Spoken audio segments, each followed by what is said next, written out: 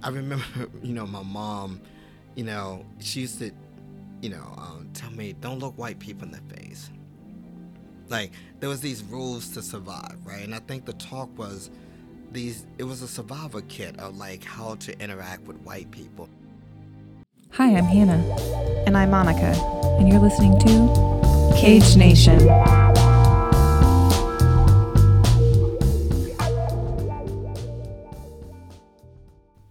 Hello, welcome back, listeners. We are here today with Anthony Jordan. Hello, Anthony. Hey, Monica. How you doing? I'm good. We're happy to have you here. Yeah, I'm glad to be here. Well, my two favorite people. Are you sure about that? Yeah, sometimes. I mean, you're stuck in a room with us. So. Yes, I am. I like that you said sometimes. Sometimes for Monica, not you. Got it.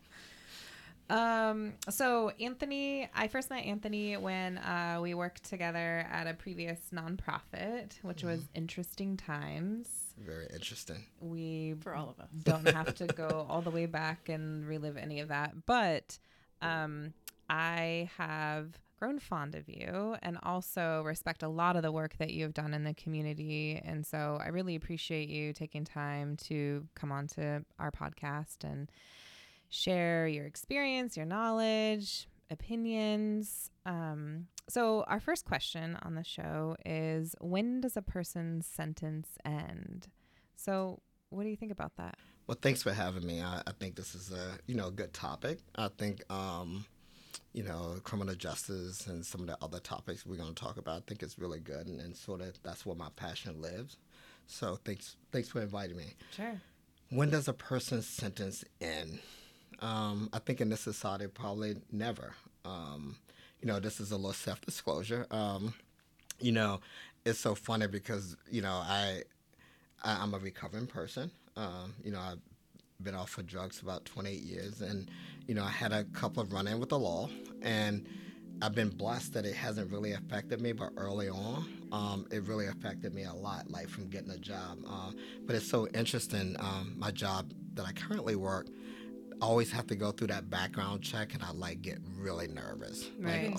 Even still. Yeah, even still. And this has been 29 years ago. Like they're gonna find out, they're gonna ask about it, or that somehow that it's still gonna apply. Like I'm that same person then. Like somehow that those things, and then it's like misdemeanor charges too, like shoplifting or some other stuff. But I always think, okay, is this going to be one of those things where I have to explain something 30 years ago when, I'd already paid my debt, paid off the fines, did my probation, got everything over with.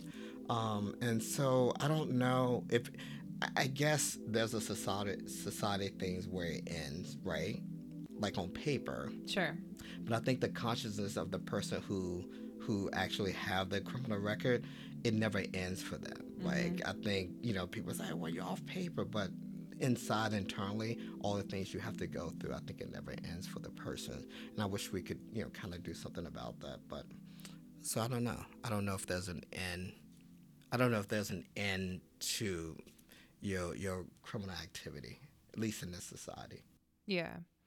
Yeah, I mean, you're talking about things that are 30 years later for you, and maybe unlikely that you're reliving any of those things day to day, but then something like a background check or filling out an application or having to put something down about 30 years ago, it's like, it's like brought back up again. Yeah, and I always think, what is the purpose? Like, it's interesting to me because, this was back, I think the last time it was 1989 is the last time I got into any type of trouble with the criminal justice system. I think since then I probably had one, maybe in the last 3 years, maybe one ticket. Like, I have seen no inside of any jail, but it's like, it's an interesting thing because, even when the police stop me now, I get nervous, well, what if they run something and what if something pop up or something and then they drag me out the car, or I think I'm someone else.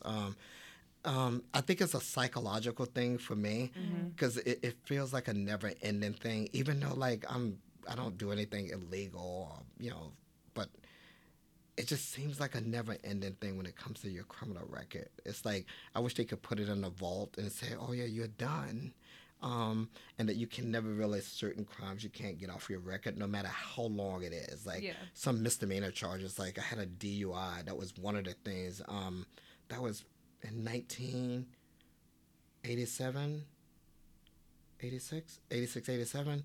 And like it still come up when you go to Canada. Like you go Oh, to right. yeah, like it's like, oh my God, like I can't even get in Canada. I don't even drink anymore. Like um Does and Canada let you in? sometimes it depends. Like sometimes you Oh. you can pay money to like get in, but like sometimes they don't like do anything to you. Like sometimes they just wave through. So I haven't had any problems, but I had a friend who just there was a convention, like a 12-step convention. They would try to go to the 12-step convention. Mm. Yep, couldn't get in. Mm. Yeah, and this is like 35 years ago. That's crazy. 30 years ago. Not 35, 30 years ago. Wow. Yeah, so I'm like, so yeah, when does it end? I don't know. It depends on where you go. Yeah.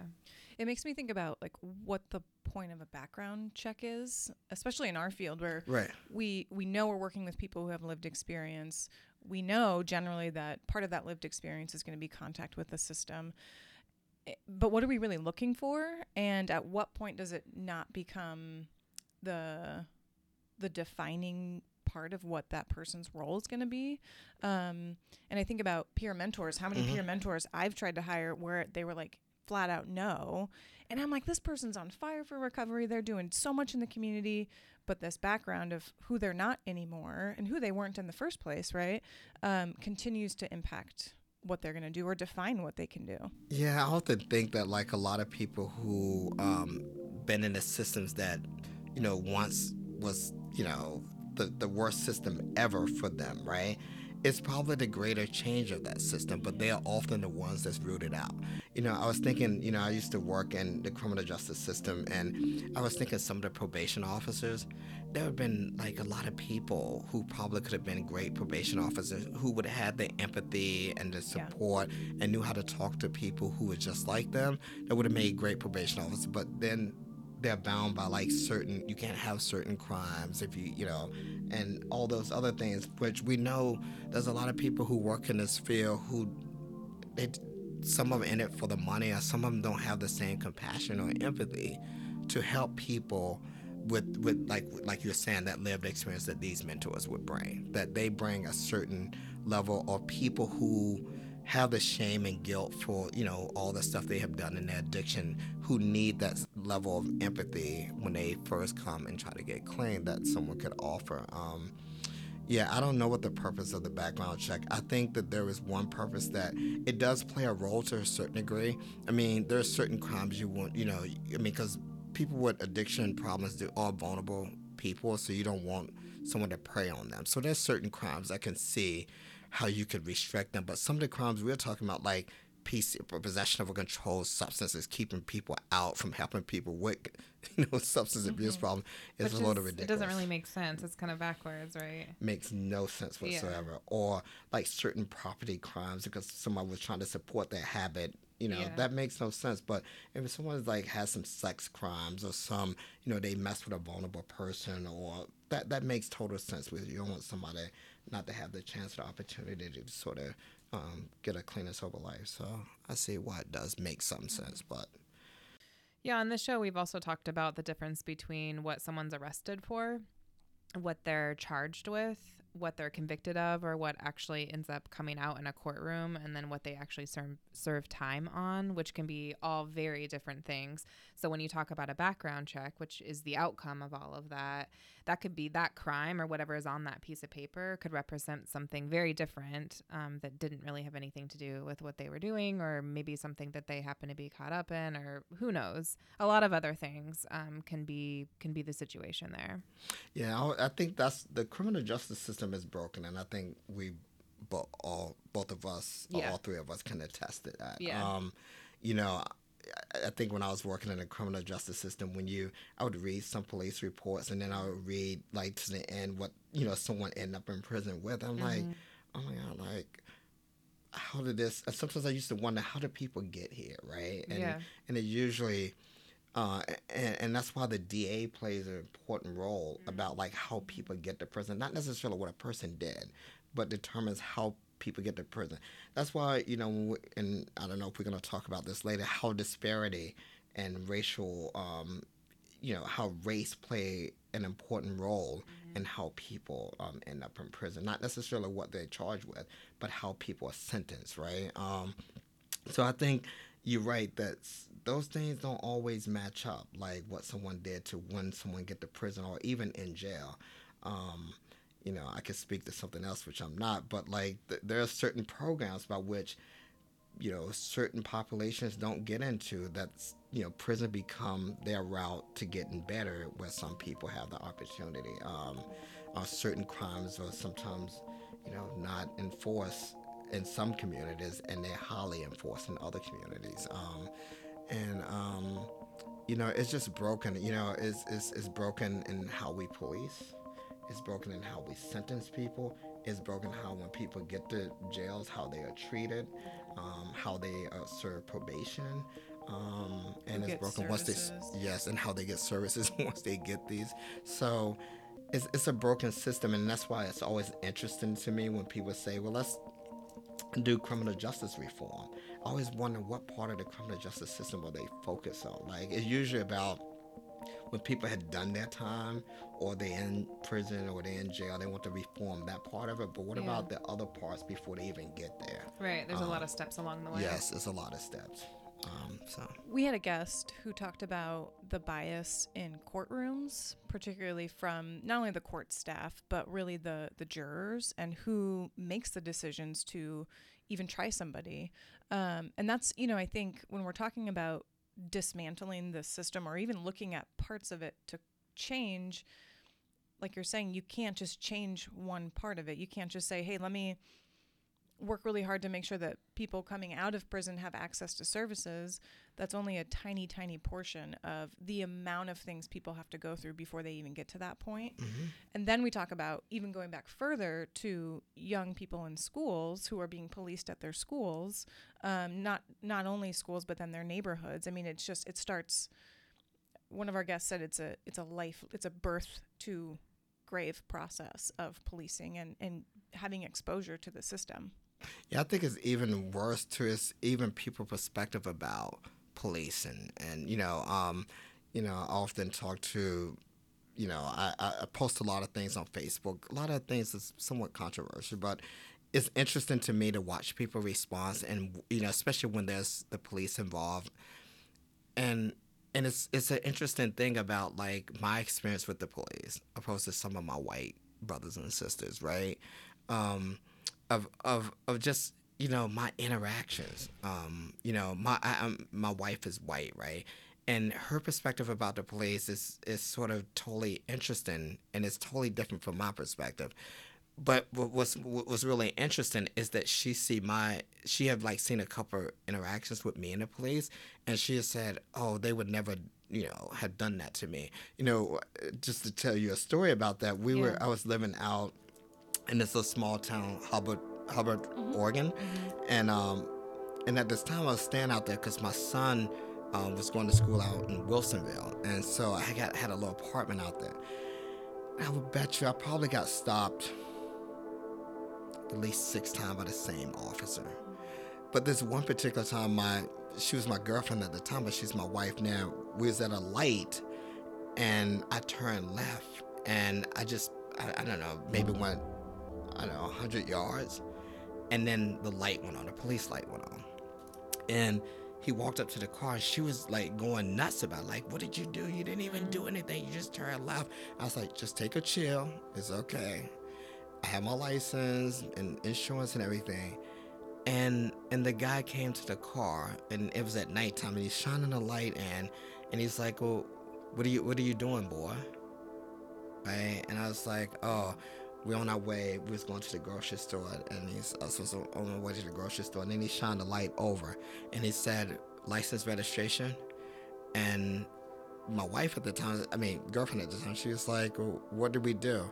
He said, ma'am, I'm just asking for license and registration. I'll tell you what you've done when we get back. So he goes back, and I'm telling her, just be quiet, just take a chill, we okay. Yeah. But in she had this righteous, like, we didn't do anything. Yeah. I want to argue with this guy, and I'm like, just be quiet. Well, it's also the amount of privilege that you Yes. have right in that moment. She can risk Yes. yelling, being mad, Right. accusing. You can't risk that. Well, I was just in thinking moment. the word safety came to mind. Like, for you to do that, absolutely unsafe. Unsafe. Yeah. And I'm looking at his gun, and I'm like, I am not saying anything. Matter of fact, my hands is on the wheel. But, like, that's just, like, and she's, like, really red and furious, like, because nothing I've done.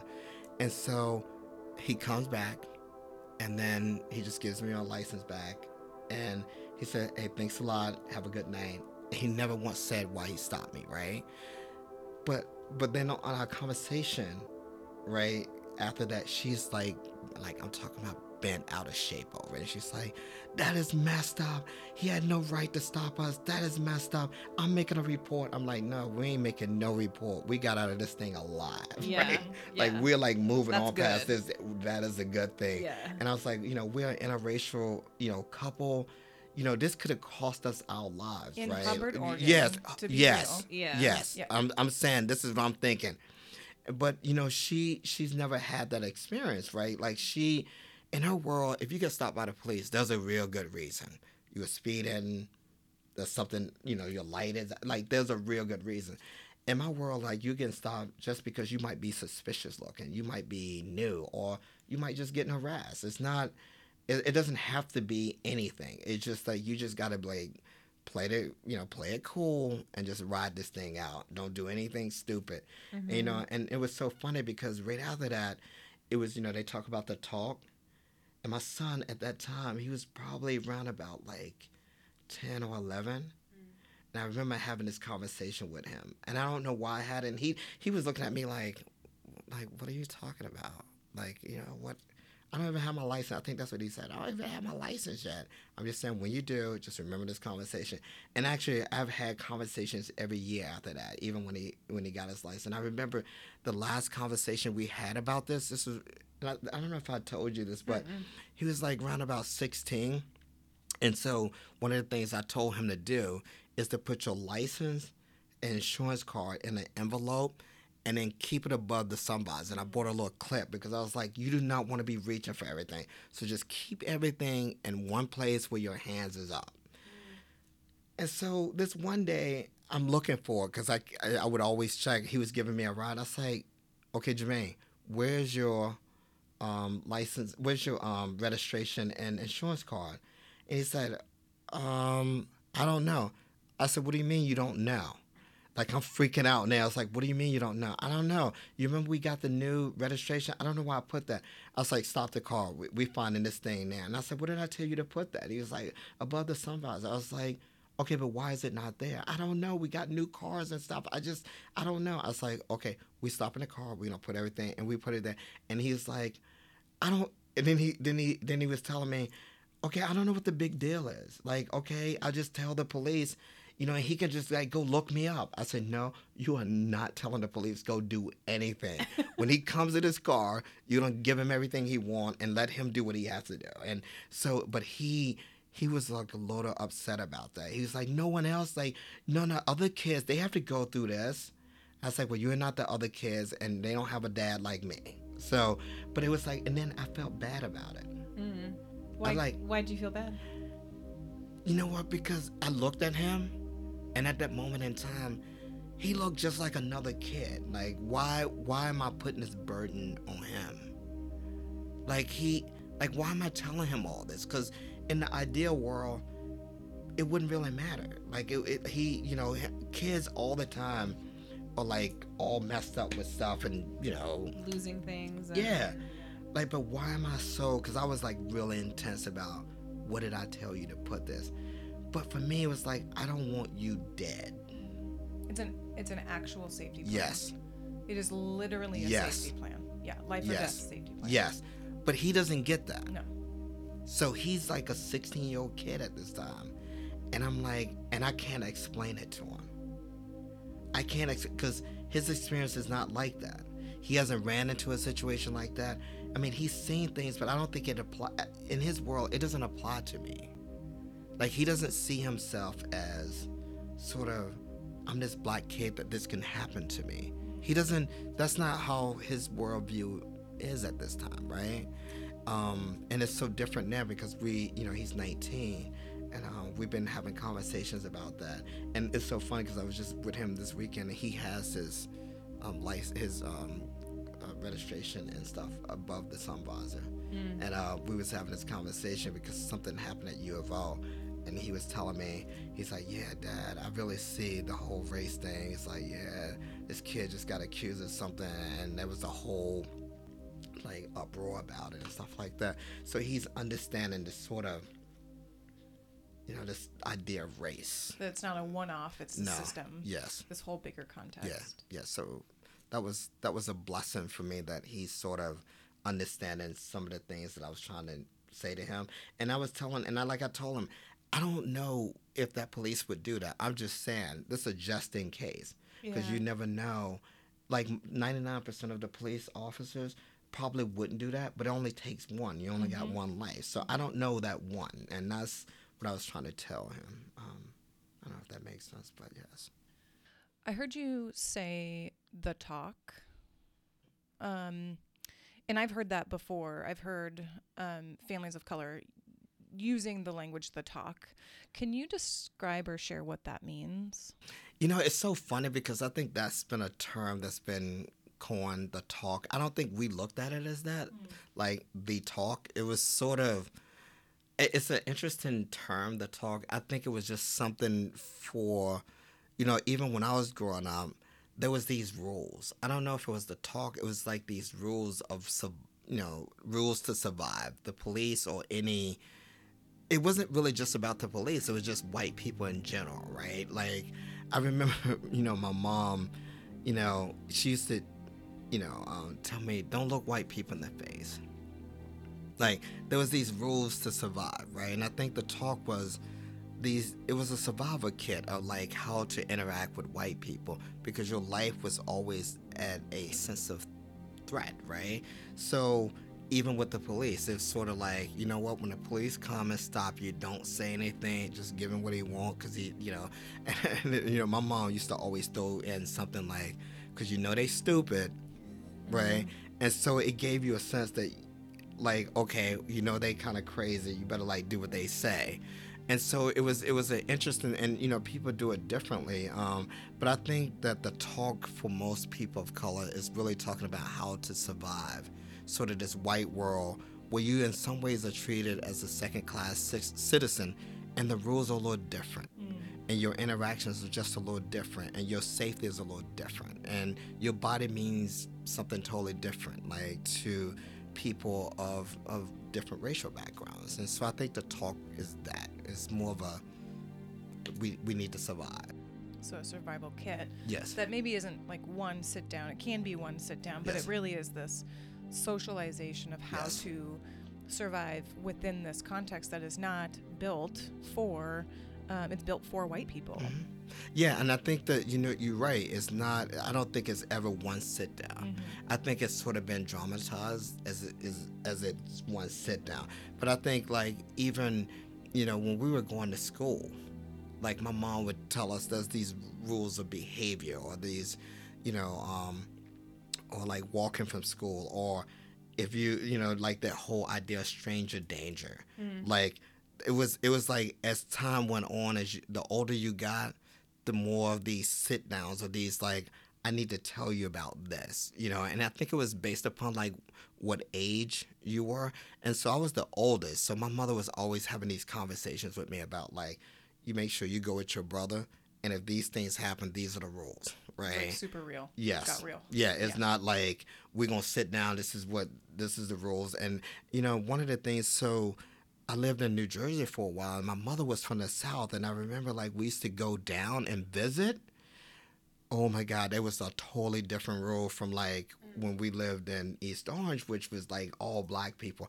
I mean, it's so funny, looking back, because there was this freedom when you live around black people. Like when it's just all black people, there's not a thing about color, right? Like you don't. It's not the interactions. Is like you don't have to like change anything. You can just You be. don't have to monitor Yes, yourself. yeah. It's just like just you feel a sense of freedom. But I remember when we used to go to the South, and then my mother would like. There was the things that she would grab your hands, and you would feel a sense of like, why you like? My mother wasn't like a loving type of person, but like, why are you holding my hands there, sort of thing. Like, you were actually touching my hands, and I don't know why. It's one of those things. Like, she's touching me. Oh my God, my mother never touched me. Is she like? What do you think it was I think it's to like keep you close to? it sort of reminded me of like I was in the store not too long ago, and I'll get to your point, but I was in the store the other day, and I mean, about a month ago, and you know how kids are in like the shopping basket, and they like turn it back, and they're looking at you, Yeah. and you know how kids are always looking at you, and then you just like waving, and then they smiling, and then they turning away. And so this kid is having this eye contact, and the kid is like, I'm looking interested into this kid, and we having this thing, right? And the mom looked back, and then she grabs the baby by his hand and said, "Hey, you okay?" Right? And she pulls the baby tight, right? So now I'm thinking this child thinking that's probably someone that's unsafe because Yeah. like that's right. It was one of those things, right? Like, okay, this is we're in unsafe territory now. Like you got to be real close. You don't get the chance to run around and do all that little free stuff. Yeah. And I remember she used to say, whatever you do, and I remember this, do not look at white people. Just don't look.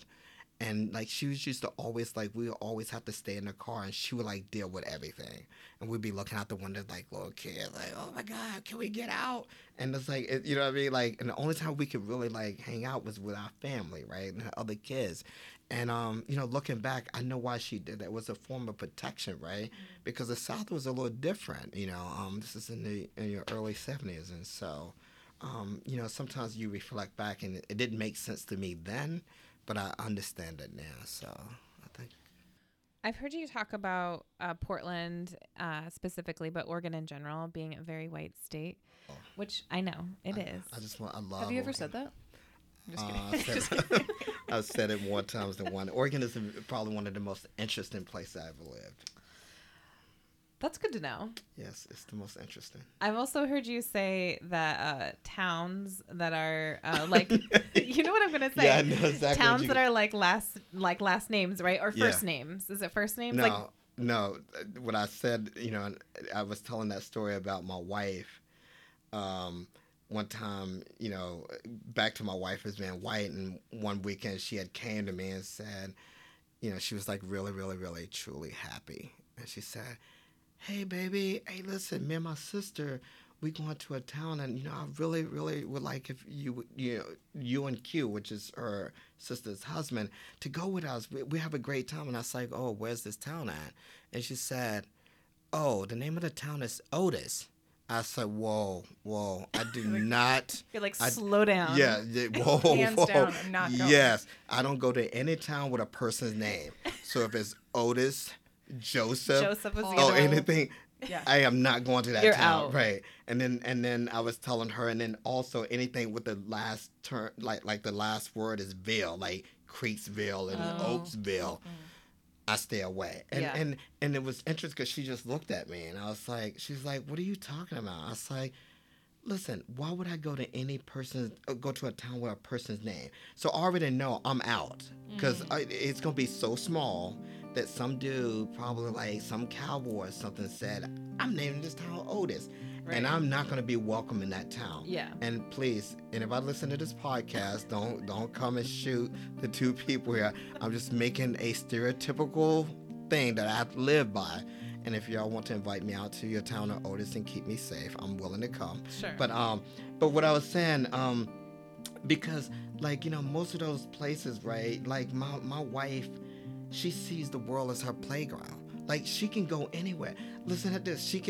My wife can get up and she can say, you know what, I just feel like to go to, Jimmy Dean, Oregon, and she just flies.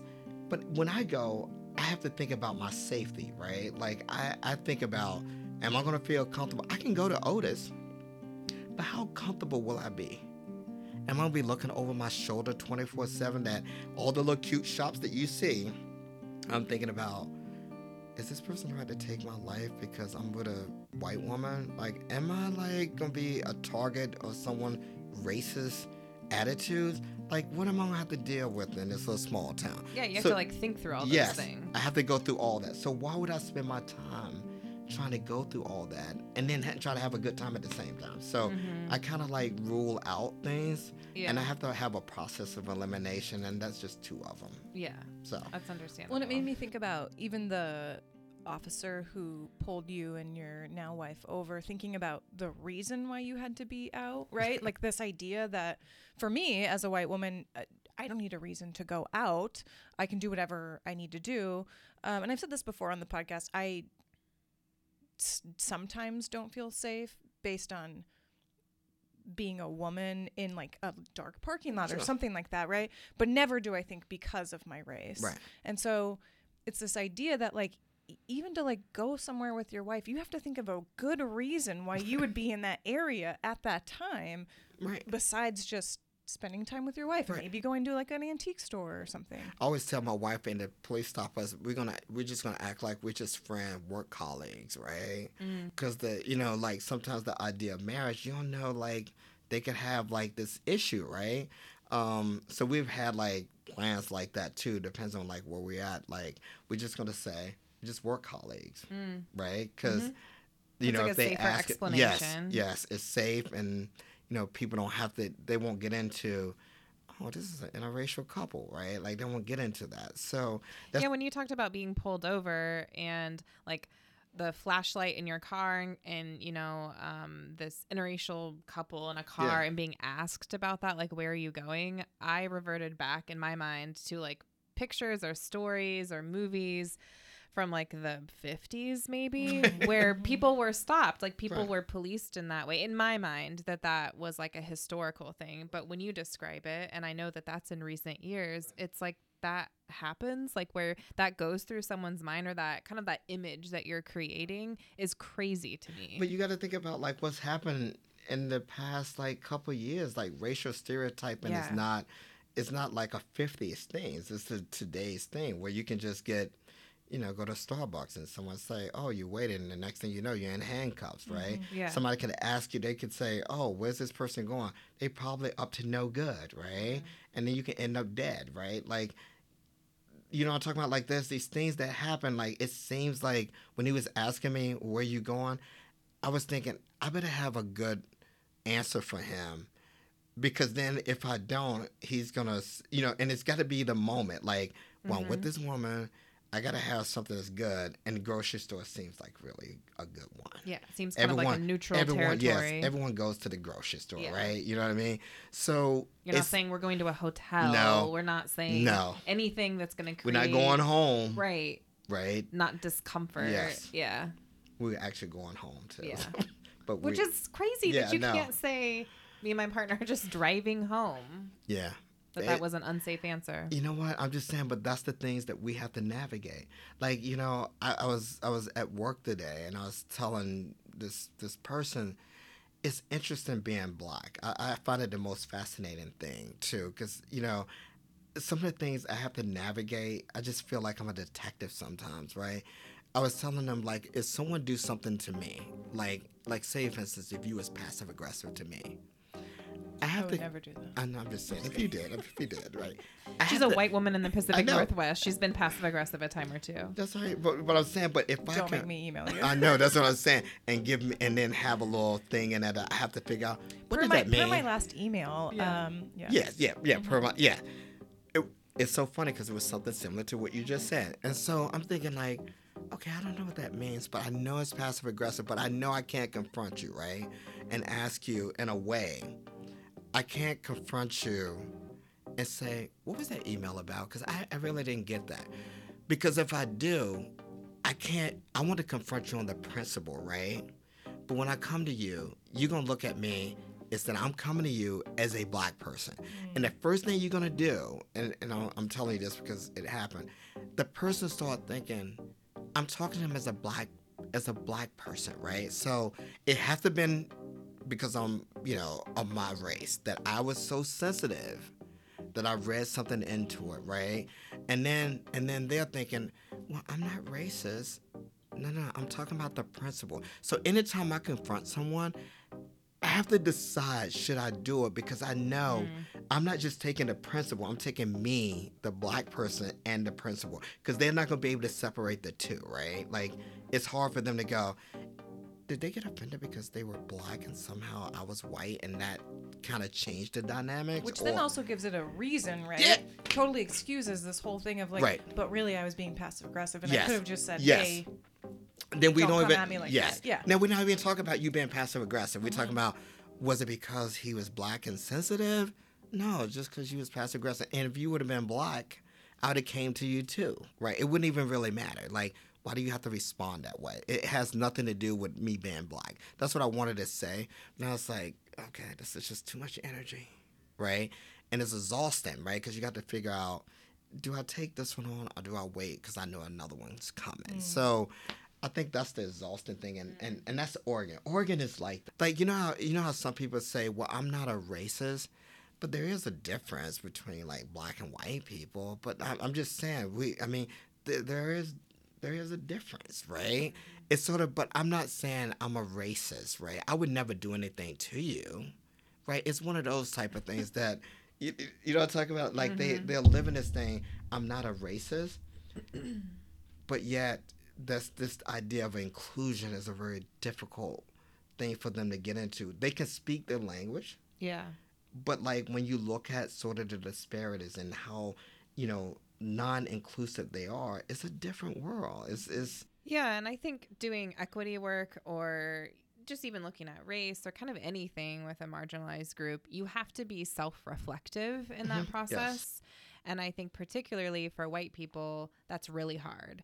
It's one thing to look at another community and maybe do some research or find ways to support that community. It's a whole nother thing to look at like your own identities and the space I hold in the world and kind of like break all of that down. That's hard work. And I think most people don't really want to do it. But you know what? I agree, and it's hard work. Like, self-reflection is a very difficult For sure. thing, and especially when someone is saying that you or you feel like you're being accused of something, right? And what I'm saying is I think that's where you can't make any change until you do that, though. Yeah. Like when you was asking earlier, I think there's this change that must come where people must accept their place. And I think it's easier for you to just say, you know what, we do have a difficult time with this. Like, we do. And I think that opens the door for change, right? It's when you continue to deny and then you keep, saying, I'm going to do this. And it stays the same, right? You back to the same thing every 1 or 2 years. You back at the same level of progress, right? Yeah. And so, I don't know. I'm a hopeful person. I do this work. I do a lot of equity work because I believe in it. And I believe people do have the capacity to change. But you know what? You have to have the will, though. Like, you can't just talk the talk, right? You have to have political will. You have social will. And you got to have, and you have to sacrifice things. Yeah. You can't make any change without sacrifice. And so I always wonder, what are you willing, what is Portland willing to sacrifice? Like, you can't make the change without that. Yeah, you're going to have to give up something along the way. Yes. And some of maybe what you talked about earlier, like around this idea of privilege, like do you put forth someone else instead of yourself, right? And I think it's really hard to get white people's buy-in, particularly white people who have had adverse experiences, who have this narrative of like, well, I grew up really poor and I grew up, I had really bad things that happened to me. How do I understand not only the privilege I had within that space, but also how do I understand giving up something or sacrificing something for the better of everybody? Which to me then leads back into that entitlement to comfort, right? the space that we as white people get into, where to look at ourselves, we have to look at everyone that we've loved, everyone that we grew up with, and begin to untangle the, you said survival kit for you and your community, but I would say entitlement kit to me and my community, right? The space of like these messages that I'm entitled to these certain things and no one can question me. And how do you begin to dismantle that? Can you even? I think you can, but you have to be kind of consistently intentional, and it takes a lot of work, like you said. And you don't ever arrive, right? You never arrive to this place. No, we didn't get here overnight. But it's interesting that you talk about white privilege, right? Man, anytime, like I do some training in the community, and when you use the word white privilege, it takes people all. I know, I was at one of your trainings. Yeah, and it blew up. Because the word white privilege, it's sort of one of those things that it defies white dominant culture paradigm. That is the idea that you gave me something that I did not earn.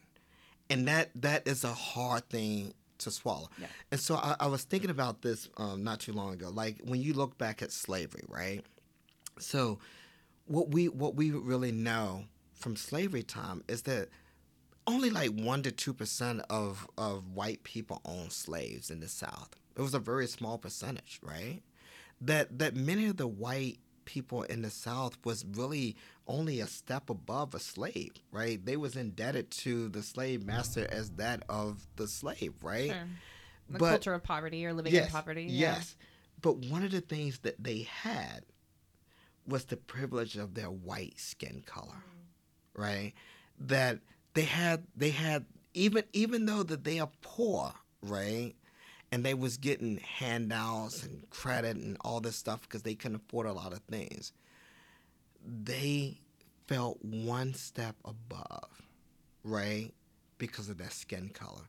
And ever since that day, right, they have always felt one step above. Like it's sort of like when we talk about affirmative action, it's affirmative action in reverse. Like, once upon a time, if you were white, you didn't even need an education. You could just walk into a job just because of your white skin and get a job. And they would say, well, I earned that. But there was no earning to it. You was just, because he was a black person, right, that was going in, had a degree. You didn't, but your skin color said you got the job, but you won't claim that, right? They had to put in laws to protect someone from that, right? And you got pissed about that. So you know what I mean? You got pissed because now they saying we're gonna make it fair, right?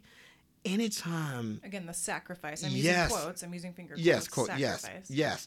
So when you're talking about privilege, right? When we look back in the history of America, there's a lot of white people gain a lot of things when black people couldn't have. We talk about VA loans, we gave the greatest amount of wealth in America, right? But they were saying, no, I earned that. But there was many black soldiers who went out and fought and who couldn't even get a loan to buy a house. And if they did. So you might not, so when we talk to people today, they're actually reaping the benefits of their family getting a benefit, where the greatest amount of wealth we get is through home ownership. So if your family will you a $200,000 house when they passed away, you're up. But if you couldn't get it, right, then you couldn't get a home loan. Yes, right. So you can't even transfer wealth, right? So when we're talking about privilege, we're not saying that you didn't grow up poor. We're not saying that that somehow that you didn't have a hard life. We said that if you would have applied yourself equally as the black person, you would have had one step up. The whole time. Yeah, the whole time. So nobody's taking away your work or hard work. We're just saying that it's not equal, right? That you have the benefits of your skin color that gives you an advantage from the beginning. Not taking away your hard work, but you got an advantage. Whether you reap the benefits or you knew you reaped the benefits, it's not even relevant. Because sometimes you could get a benefit, you don't even know it. You could go into a job interview and someone give you a job because it's like, oh, there's another black person, you was a white person. You don't know if you reap the benefits from that. You have no clue. But we know that when we go back and look at data, it supports disparity in hiring, right? But you wouldn't know personally. So it's not personal to you we're looking at a systematic structure of racism that has been created privilege. You're talking about employment, workforce, or education. What about the prison system? Same way. Is so, but I'm saying that if you, I mean, everybody, you've seen 13th, right? Mm-hmm. I mean, that's the whole structure that created the system where slavery never ended. It wasn't designed for like whites. I mean, I'm saying when you look at the disparity, more people of color is incarcerated per population than anyone that's white. Not saying that a white person don't go to prison, but at the rate is lower, right? Yeah. So so what I'm saying is that we know that in sentencing, right, black people get sentenced. What is it? I think it's like 3 or 4 times higher than Yeah. a white Yeah. person. Almost 5. More often. Yeah, 5 times. Yeah, I was thinking. Yeah. More often and for longer Yeah. periods of time. So what I'm saying is that, but no one is saying a white person don't go to prison. We saying when we look at it though. Yeah, in comparison. Yes, in comparison that Two people going to prison, Yes. one is white, one is Yes. black.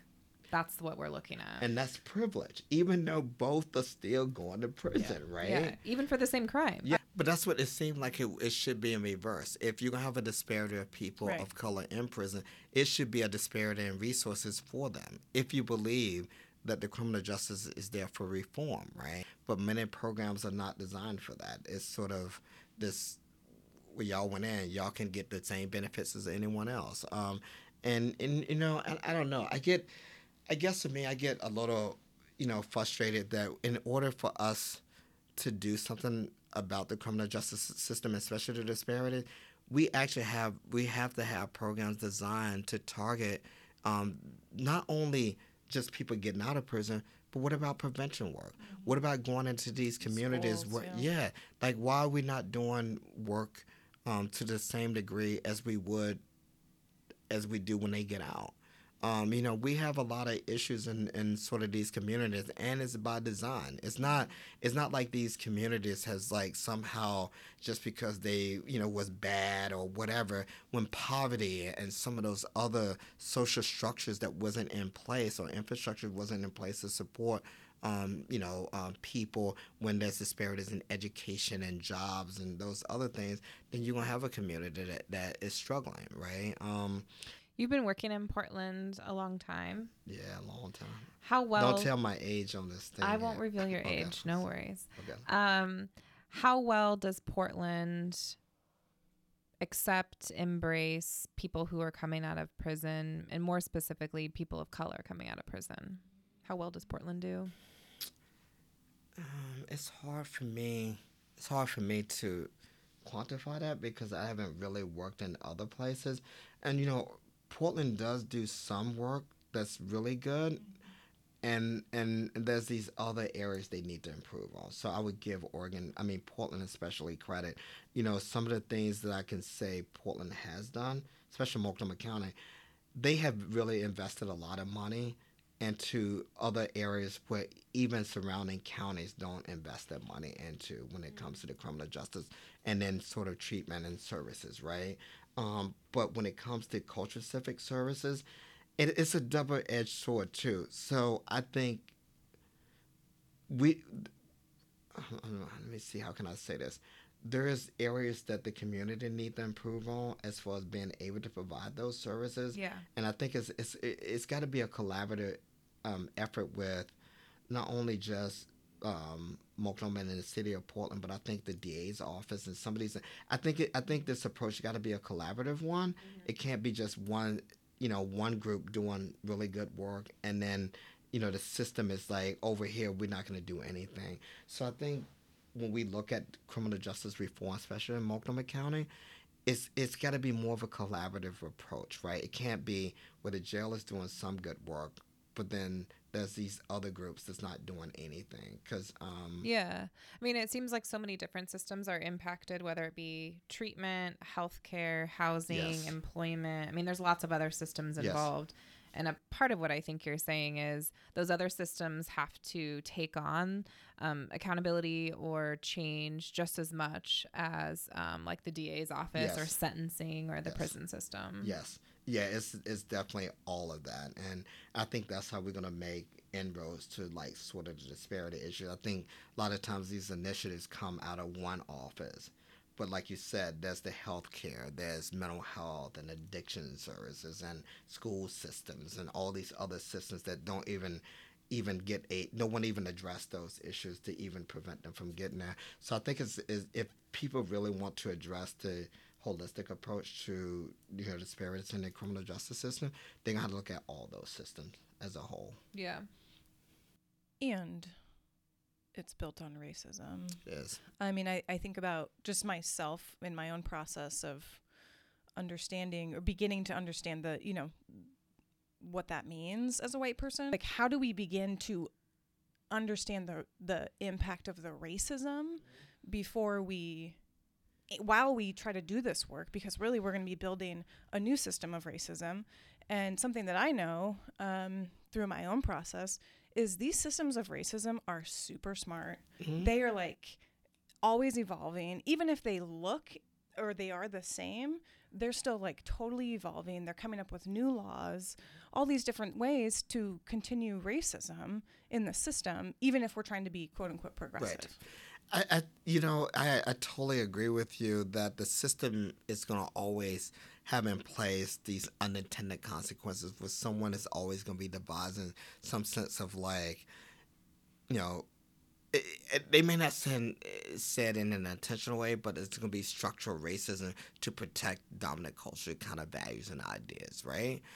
I think where we fall short is that we don't have people who have, like I was talking about, the political will or the social will to speak out against these type of things in a way that it has meaning and purpose. And I think this is so one of the things about racism in this society, we can't do it in policy in and itself, right?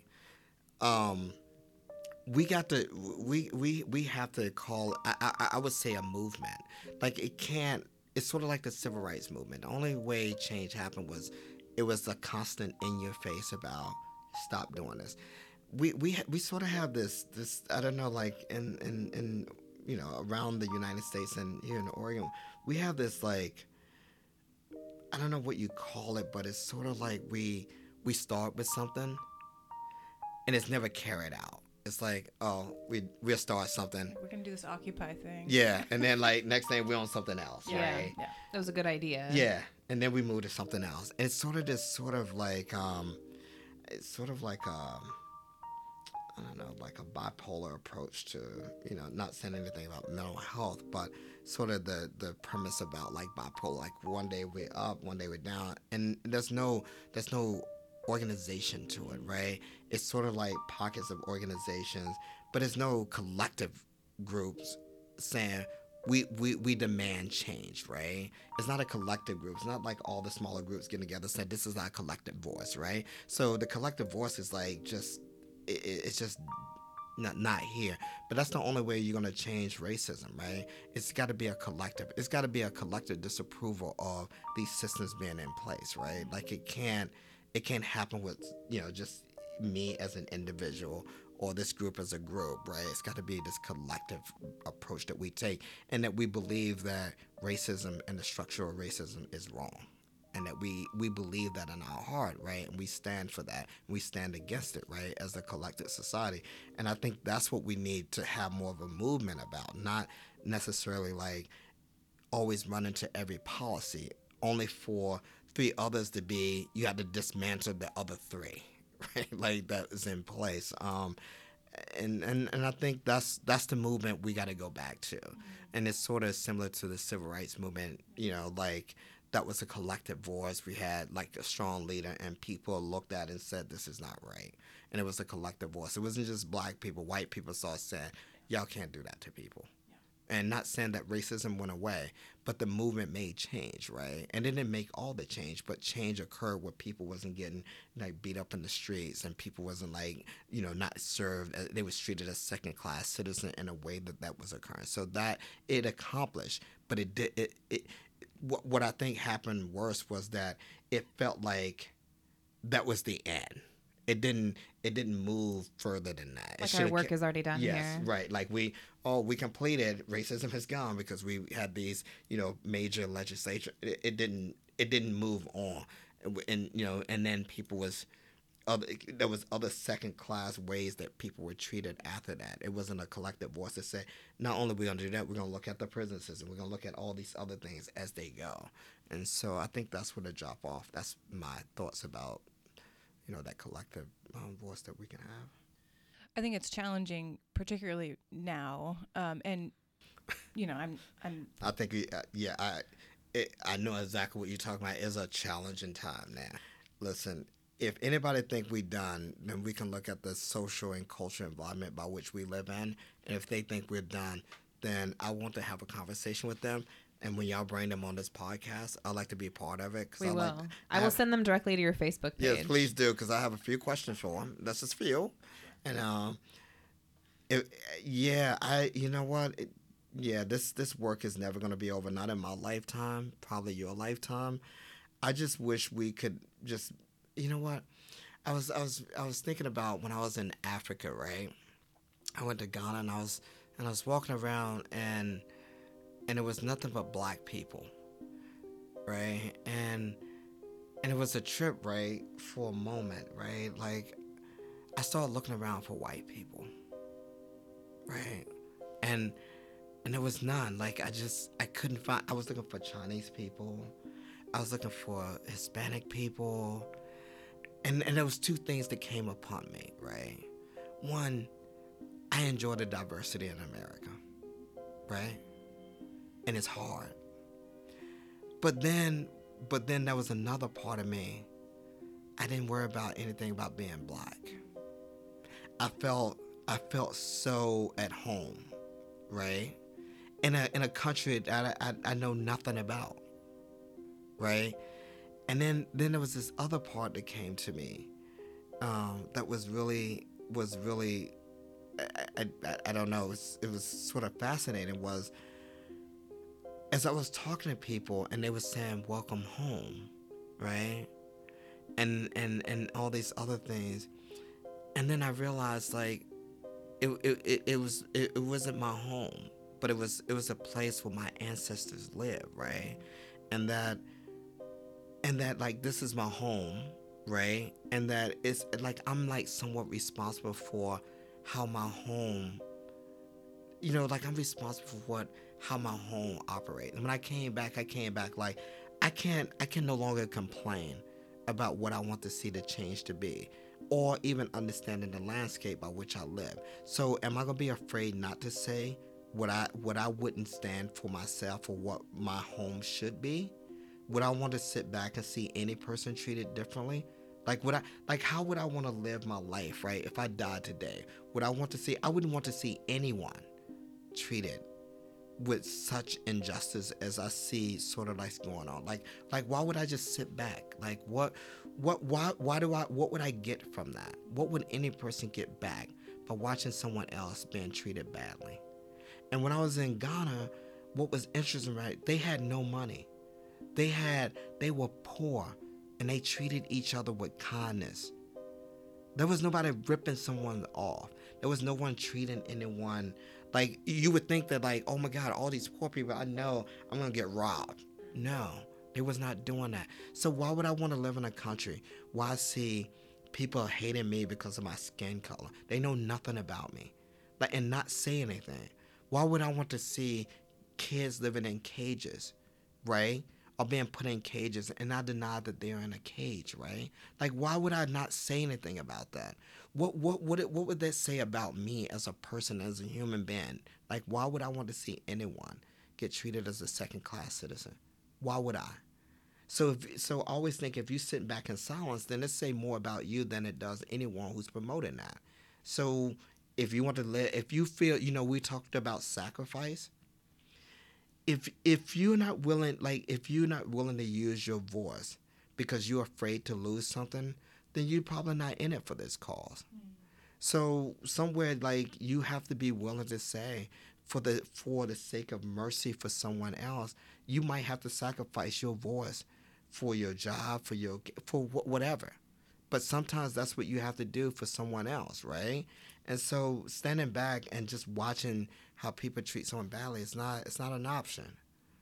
That's how we change. It's not an option. If you see would you want your kids to be treated that way? Would you want your kids to be put in a cage no matter what they did? Would you want to live in another country and then you trying to go and get your kids a better life, and whether it's wrong or right, but just for your kids wouldn't starve, you would want them put in a cage instead? No one should live like that. And that's not okay and bad behavior. That's just like survival, right? Like we would all do that. None of us would see our kids starving, right? That we would fight for that, and we would go to any lengths to do that. And and I just don't, I can't stand for that. I do not like to see someone getting shot, or someone, there was something in the news about these 3 kids killed that older guy. Like, how is that your grandfather? Was your grandfather just got shot for no reason?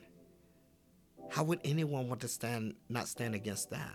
So we have to have culture and empathy for all people, not just because I'm black. I'm just for anyone. Where there's an injustice, all of us should stand up against, no matter what our skin color is.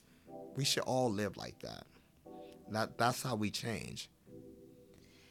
Is there anything that we haven't asked you that you feel like is important to share? You've shared a lot of really inspiring and helpful and thought-provoking things, but is there anything else that you'd like to share?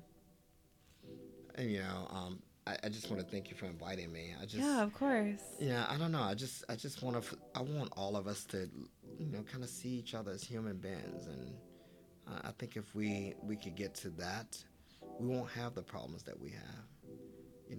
The human, I don't know, the human capacity to love and care for one another. We all have that, and I wish we could get past skin color. And to step into discomfort. Yes. Where you're not gonna. It's gonna be fine. Yes. You'll be fine. It's okay. It's You'll be okay totally to be fine. I'm always, black people walk around with discomfort all the time. Get used to it. It's all good. It feels good. Actually, I was telling my wife, it's okay to be, like, when you get used to being comfortable, that's the worst place that you could actually be in. You need to get some skills and some tools, right? Because when stuff fall apart, Yeah, this is what happens. You got to have a little discomfort in your life. So get used to it. It's all good. Well, thank you so much for You're being welcome. here today. I really appreciate it. We really appreciate it. absolutely. But thanks for making me uncomfortable. Okay. You're welcome.